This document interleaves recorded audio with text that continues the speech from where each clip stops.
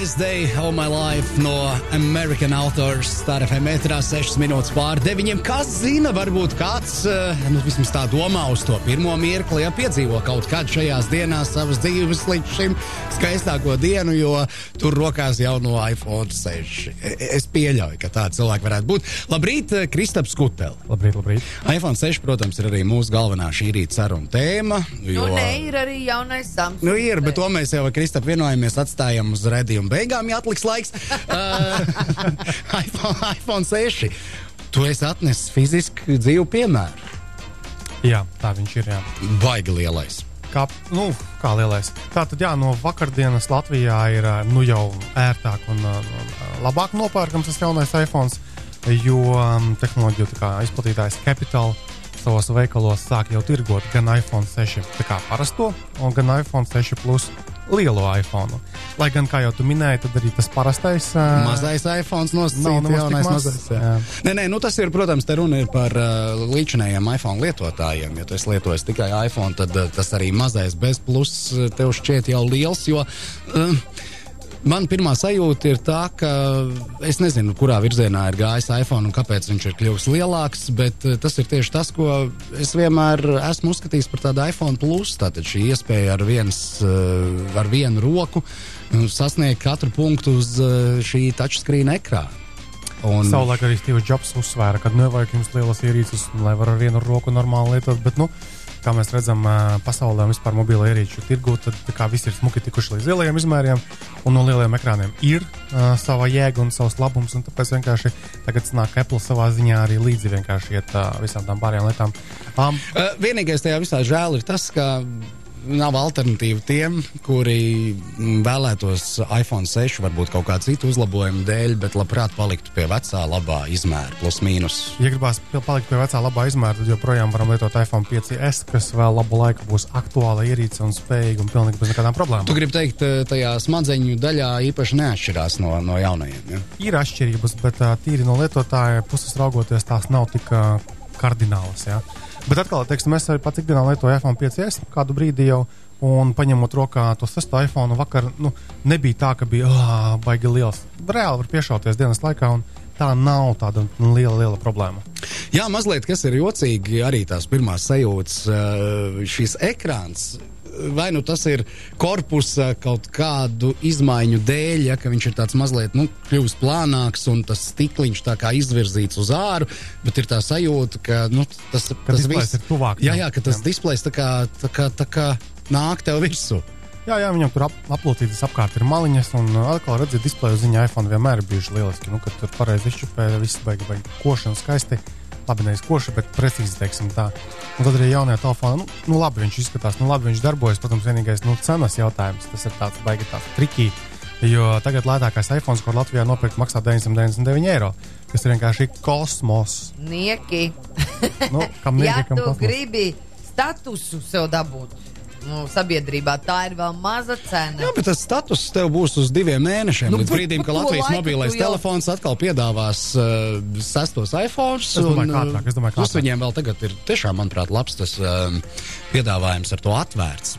Jā, tad atvērtais, kur tu principā savu veco telefonu pēc pusgada lietošanas, ka viņš kļūst nosacīta vecs, tu maini pret jaunu.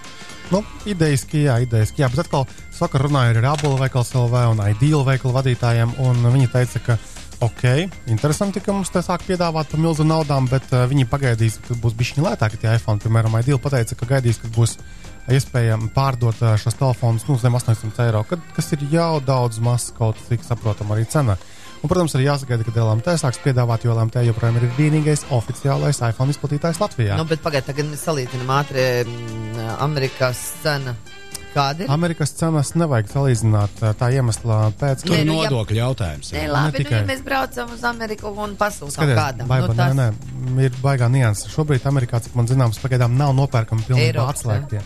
Jo pat tie, kas nav piesaistīti pie operatoru līgumiem, viņi ir tik un tā, kaut kāda tur T-Mobile, es neesmu droši, ka viņi tik viegli varēs lietot pēc tam Latvijā. cits risinājums kaut kādā Lielbritānijā nopirkt vai, es nezinu, kaut kur Eiropā, ja, un tad varbūt viņi būs lietojami. Viņi būs, protams, par 200 eiro vismaz lētāks. Reiķin, bet ceļš, viesnīca, iešana. iPhone. Bija cilvēki, kas bija... iPhone, kas viņu vēd? Brokastis. Cilvēki, kas bija rēķinājuši, ka aizbraukt uz Berlīnu ar autobusu un atpakaļ un dabūt iPhone, un tik un tā vēl tev naudu bišķi paliks pāri. Kad tu pēdējo reizi brauc uz Berlīnu ar autobusu? Es pēdējo reizi braucu ar autobusu no Madrides, un tad bija pasākums uz 3 diennaktīm, man ļoti nepatika. Kopš tā brīža es vairāk autobusā neesmu sēdies. Bet atkal, tātad rezumējot un noslēdzot iPhone tēmu, jā, jaunais iPhones ir foršs, jā, to pirks daudz un dikti, patiesībā 3 dienās nopirkt 10 miljonu iPhone, kas ir nenormāli daudz. Es saglabājam vēsu prātu, protams, ja tev ir daudz naudas un maz saprāta, tad tu vari pirkt arī par 1000 eiro. Tu tagad tikko kaut kādu mazu procentu mūsu klausītāji ielikt kategorijā daudz naudas, maz saprāta. Varbūt tu vienkārši esi... Tie klausās citu radiostaciju. Kuru? Es tagad mēģinu. Vertu. Radiostaciju Vertu. Bet reāli pagaidam. Pāris mēnešus, nekas mums neatkritīs. Nemierini mani. Mierina tevi, jā. Es jau noraudāju savu vasaru. Tev nevajag raudāt savu vasaru, jo tagad redzi baigi smuka telefonu tev rokās. Labi, Krista, bet tomēr mums jāpieskarās arī tai tēmai, ka sociālajos tīklos ir ļoti daudz apspriesta jauno iPhone izturību. Vēl joprojām, savā ziņā tas iPhone klupšanas akmens, tomēr ir šie stikliņi, ja, kas telefonam nokrītot 1, 2, 3, 4 vai 5 reizi, kā kuram ieplaisā. Te mēs ar tevi aizkadros izrunājam, iespējams tas tāpēc, ka iPhone šis modelis jau ir tāds, ka viņam nav šīs plasmasas apmalītes, ja, stikliņš tā tad ir līdz ar malām un vispār, bet pirmie crash testi jau parādījās labu laiku atpakaļ, bija redzami. Tad arī jaunais iPhone krišanas rezultātā var saplaisāt. Redzēji, mans tās uzskats un pieredze ir tāda, ka jebkura telefonu nometot neveiksmīgi var sadaudzīt. Jā, tas, ka iPhone'iem tā stikls iet gar pašu maliņu, tas nozīmē, ka viņam lielākie iespējami, ka viņš var saplēsties. Bet cik pagaidām ir lasīts, tad salīdzinot ar visiem pārējiem iPhone'iem, šitie jaunie pagaidām ir izturīgāki. Tīri no uzbūves un tādām lietām. Protams, vakar atkal internetā baigi liels cepiens ir par to, ka viņi lokās. Tiešām bija kaut kādi gadījumi Amerikā daži, kad tur ir bikšu kabatā, es gan nezinu, kurā sānu vai droši vien, ka pakaļpuses. Uzsēdies virsū un vienkārši viņš salokās. Bet tas bija tieši par iPhone 6 Plus, jo viņš ir, tas ir plāna alumīnija plāksnīte. Alumīnijas, kā mēs zinām, ir materiāls, kas pietiekami labi lokās. Tu gribi teikt, ka nopērkot Rīgas salmiņus, izņemot no paciņas ārā, mēs jau arī viņus neliekam kabatā un neceram, ka viņi... Uz to pusi, jā. Es pagaidām, man gan negribu locīt viņu, jo pagaidām viņš pārāk dārgs, lai locītu, kad savēju nopirkšu mēģināšu locīt, bet lokās visi telefoni vairāk vai mazāk. Plasmasīgie, protams, būs mazāk lokani, jā. Vienā momentā viņi vienkārši plīsīs. Bet es neteiktu, ka tā pagaidām ir milzīga problēma. Bet kurš ražotājs piedāvāja tos telefonus, kuriem jau tā doma ir tāda, lai viņš viņu tā kā palocītos? LG bija tur viens modelis, kurš bija jau lokans jau no sākta gala, bet tas tāds eksperimentāls modelis, kurš baigi neiedzīvojās arī. Es brīnos par to, ka mūsu radioklausītājiem nav komentāru un jautājumu šobrīd par iPhone 6. Tur viss ir skaidrs. Sociālajos tīklos, laikam, tas visiem ir savs muti izrunāts. Mēs varam pāriet pie nākamā. Nākamā lieta, piemēram, Baiba, tā kā mums Samsung telefona lietotāja, un tu taču pietiekami labās domās par to jauno, ko es tev atnesu. Samsung, vislabākajās. Samsung Galaxy Alpha, tātad tas ir pirmais Samsung veidotais Android vietārunis, kuram ir tāds tiešām foršs metāla korpus. Ja? Baiba, komentārs. Jā. Varētu aizmugurīt. Tas ir manējais. Kur tu man Aizmugurīt viņam, protams, ir plasmasīga, bet atkal ērtāk rokā. Tagad mums ir zvans. Labrīt, lūdzu. Labrīt. Lūdzu. Labrīt. Man gan nebūs par 6. jautājums, bet man būs par to iOS 8, jau, kas tagad jaunais iznāca versija. Vai viņš 4S viņu atbalsta? 4S atbalsta? Vai viņu var instalēt uz 4S, jo viņš ir it kā jau priekš 5. Domāt, tas ir laikam jautājums par to, vai nepaliek lēnāks un vēl. Vai viņš nepaliek lēnāks, vai nesāk kārties augšā jau kaut kāds, jo it kā, cik es saprotu, tas jau ir jaunajām versijām jau.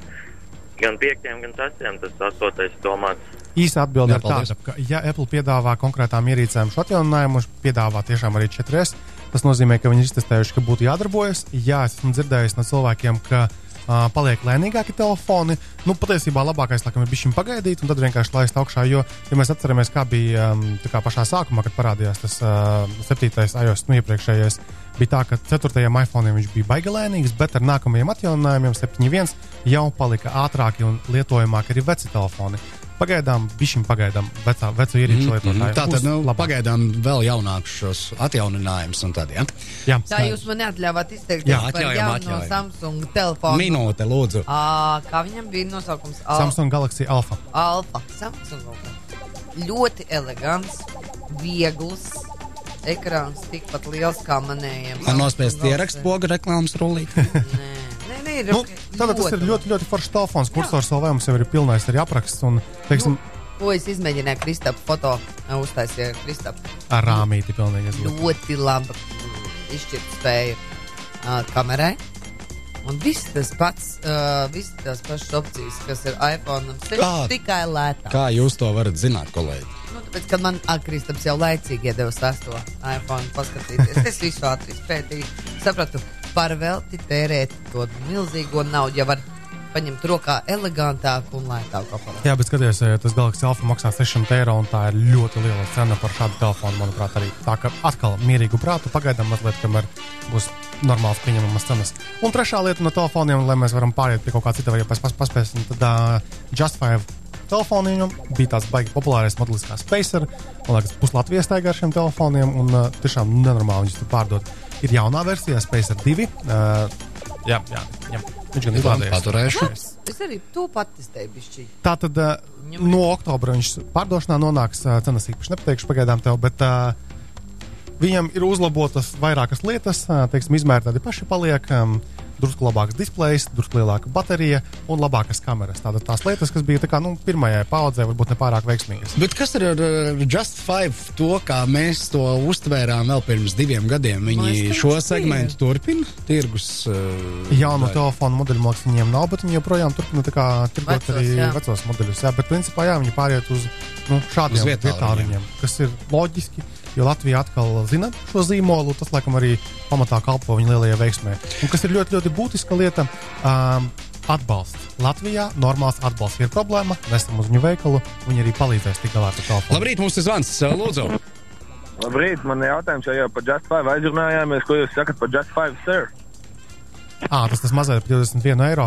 Runā, ka Krievijā viņš ļoti labi iet, tīri kā, ir tāds jēdziens kā burner phones, ja respektīvi nopērkam, ātri daram kaut kādu netīro savu lietu un izmetam telefonu pēc tam upē. Bandītiem? Neobligāti bandīti. Es tā, lai varētu tirgot kaut ko, jā? Nevajag bandītam uzreiz būt. Mazais surfiņš noteiktiem dzīves gadījumiem noteikti noderēs. Viņš 20 eiro maksā. Bet tā doma tur kāda ir? Es nesaprotu, kāpēc. Doma ir kāda, tas ir vienkārši ļoti, ļoti lēts, vienkārši telefoniņš. Vienkārši tātad piezvanīt, saņemt īziņas un... Palielam visu. Skaidrs. Latvijā viņš tur nav baigi populārs, bet zināmiem nolūkiem viņu var izmantot, protams. Mums laiks kaut kā parasti deg kopā ar tevi, Kristap, šeit studijā. Tu biji uz Vertu izstādi. Jā, pagājušas nedēļas biju atbraucis uz Londonu un paskatīties Vertu telefonu, kā top galvenajā viņa ofisā arī biju. Parādīja pāris jaunas telefonus, piemēram, viņam sadarbība ar Bentley tagad ir, jā? Un tur jauns modelis būs, kas izskatās beigas. Tu tā skeptiski raugos, bet neesmu redzējis to telefonu. Es pozēju. Jebkurā gadījumā ļoti interesanti bija apskatīties rūpnīcā, kā tiek veidoti šie telefoni. Reāli cilvēki sēž ar rokām, skrūvē klāt visus tos knibuļus, rubīna pogas, titāna korpusus, rāda apvelk aizmugurējos korpusiņus. Un atkal es neteiktu, ka tie ir tā kā muļķīga doma, tāda dārga telefona atkal noteiktām pircēju kategorijām. Tā ir statusa lieta, protams.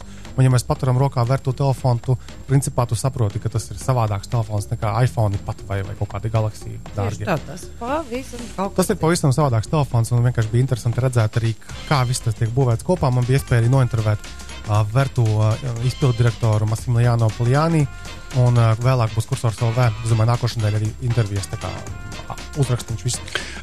Tikai vēl par Vertu pēdējais jautājums. Ir kaut kāda zināma statistika par to, cik pieprasīts Vertu ir te pie mums Latvijā? Par to, cik viņš Latvijā pieprasīts, konkrētu statusu to nepateikšu, bet Latvijā pērk. Bieži vien tie ir Krievi, kas brauc cauri vai vienkārši uz jūrmalu brauc vai vēl kaut kur vienkārši nopērk. līdzīgi bija dzirdējis, piemēram, ka viņš brauc uz Jūrmalu kaut kur uz savu rezidenci un pa ceļam vēl mašīnu nopērk kaut kādu, ja, nu tepat Latvijā. Tā ka, protams, ka lielākie pircēji ir Krievija, Arābu Emirāti šādiem luksusa un premium, un atkal Āzija arī ir liels tāds tirgus šādiem produktiem. Nu ko, sarunas noslēgumā, es domāju, ka mums vēl kaut ko esi sarūpējis. Nesarūpējis, bet atkal tādas īsās dažas ziņas, ja, ka Samsung Eiropā pārstāja tirgot portatīvos datorus. Tātad arvien mazāk viņiem parādījās jauni modeļi, un tagad vienkārši ņemiet vairāk, ka Samsung portatīvie datori Eiropā vairāk netiks tirgoti. Nu, jo Samsung ir izlēmis pievērsties citām lietām. Nu, tīri mobiliem ierīcēm un tādiem biznesiem. Lūk. Un Polaroidu mēs zinām kā. Tas ir tās foto, jā. Tagad viņi ir radījuši beidzot arī tādu modernāko Polaroida versiju. Polaroid Social Matic saucās, kur apvienota kopā kamera, printeris un tā kā Android operētāja sistēma. Drīzumā parādīsies pārdošanā, maksās ap $300, protams, štatos, un 50 izdruku kasetnē maksās kaut kāds $20. Tagad Polaroids bija tas pirmais, kur bildīt nāca ārā? Jā, kur nāca laukā bildīt. Tas gan likās kaut kāds sasniegums. Jā, joprojām nāks laukā bildīta, bet būs viena tāda klucīga izmēra tāda paskatu ierīci. Un nebūs vairāk pusminūti jāvēdina, ja? Es domāju, ka tagad ir pietiekami ātri, jo tie mazie printerīši jau ir redzēti, viņi pietiekami ātri darbojas. Nu, skaidrs, tas noderēs tiem, kas ar mērķiķīti aicina nofotografēties kopā un pa €5 kaut kur pie kāda. Nu, nesaka, ir arī kāzu viesiem ļoti populārs šis fotoaparāts, ja, tad pirms jaunais pāris ir ieradies, kāds viesi ātri sapfotografējās. Māžojas kaut ko, ja? Nekapēc māžojas. Fotografējas ieliek viesu grāmatā. Un tad parakst apakšā visādas novēlē. Vai arī ar ko viņš varētu būt noderīgs šiem cilvēkiem? Nu, zināšu, santehniskās problēmas, juridiskās problēmas. Un, tāds Polaroid fotoaparāts ir dzīves, to es pēdējā laikā redzējis. Nu jā. Nu citādi, viss labi. Jā, un noslēdzot arī, teiksim, tāda forša lieta līdz septembra beigām, ja mēs izmantosim Microsoft OneDrive, tātad mākoņu servisu, tādu uzglabāšanai, tādām lietām, un ieslēgsim tur iekšā automātisko bilžu augšu pielādēšanas funkciju, tad mēs dabūsim vēl klāt bonusiņā 15 GB par velti, respektīvi kopā būs 30 GB. Un atkal OneDrive ir, manuprāt, otrs Latvijā populārākais tāds mākoņu servis, lai mūsu dati smuki glabātos un būtu pieejami gan no planšetdatoriem, telefoniem un datoriem. Ja? Jā, tad tu izmanto Dropboxu. Jā. Ja? OneDrive ir tāda pati alternatīva un ar Windows dažādiem datoriem, ierīcēm. Es tās bildes tur neliek iekšā. Kopš tā skandāla. Paldies, Kristaps Kutels. Izrādījās. Paldies, Kristaps Kutels. Mūsu tehnoloģiju rubrikā nākamnedēļ būsi ar mums vai atkal izstāsts? Es domāju, ka jābūt tagad kādu brīdi mierīgam jāpastrādā. Bet šis taču ir aktīvais laiks vēl aizvien rudens, ne? Jā, man citas aktivitātes bišķiņ sāksies dzīvē, tāpēc arī bišķiņ jāpasēž mierīgi. Nu labi, par to iespējams nākam ceturtdien. Paldies, Kristap. Labi, tā.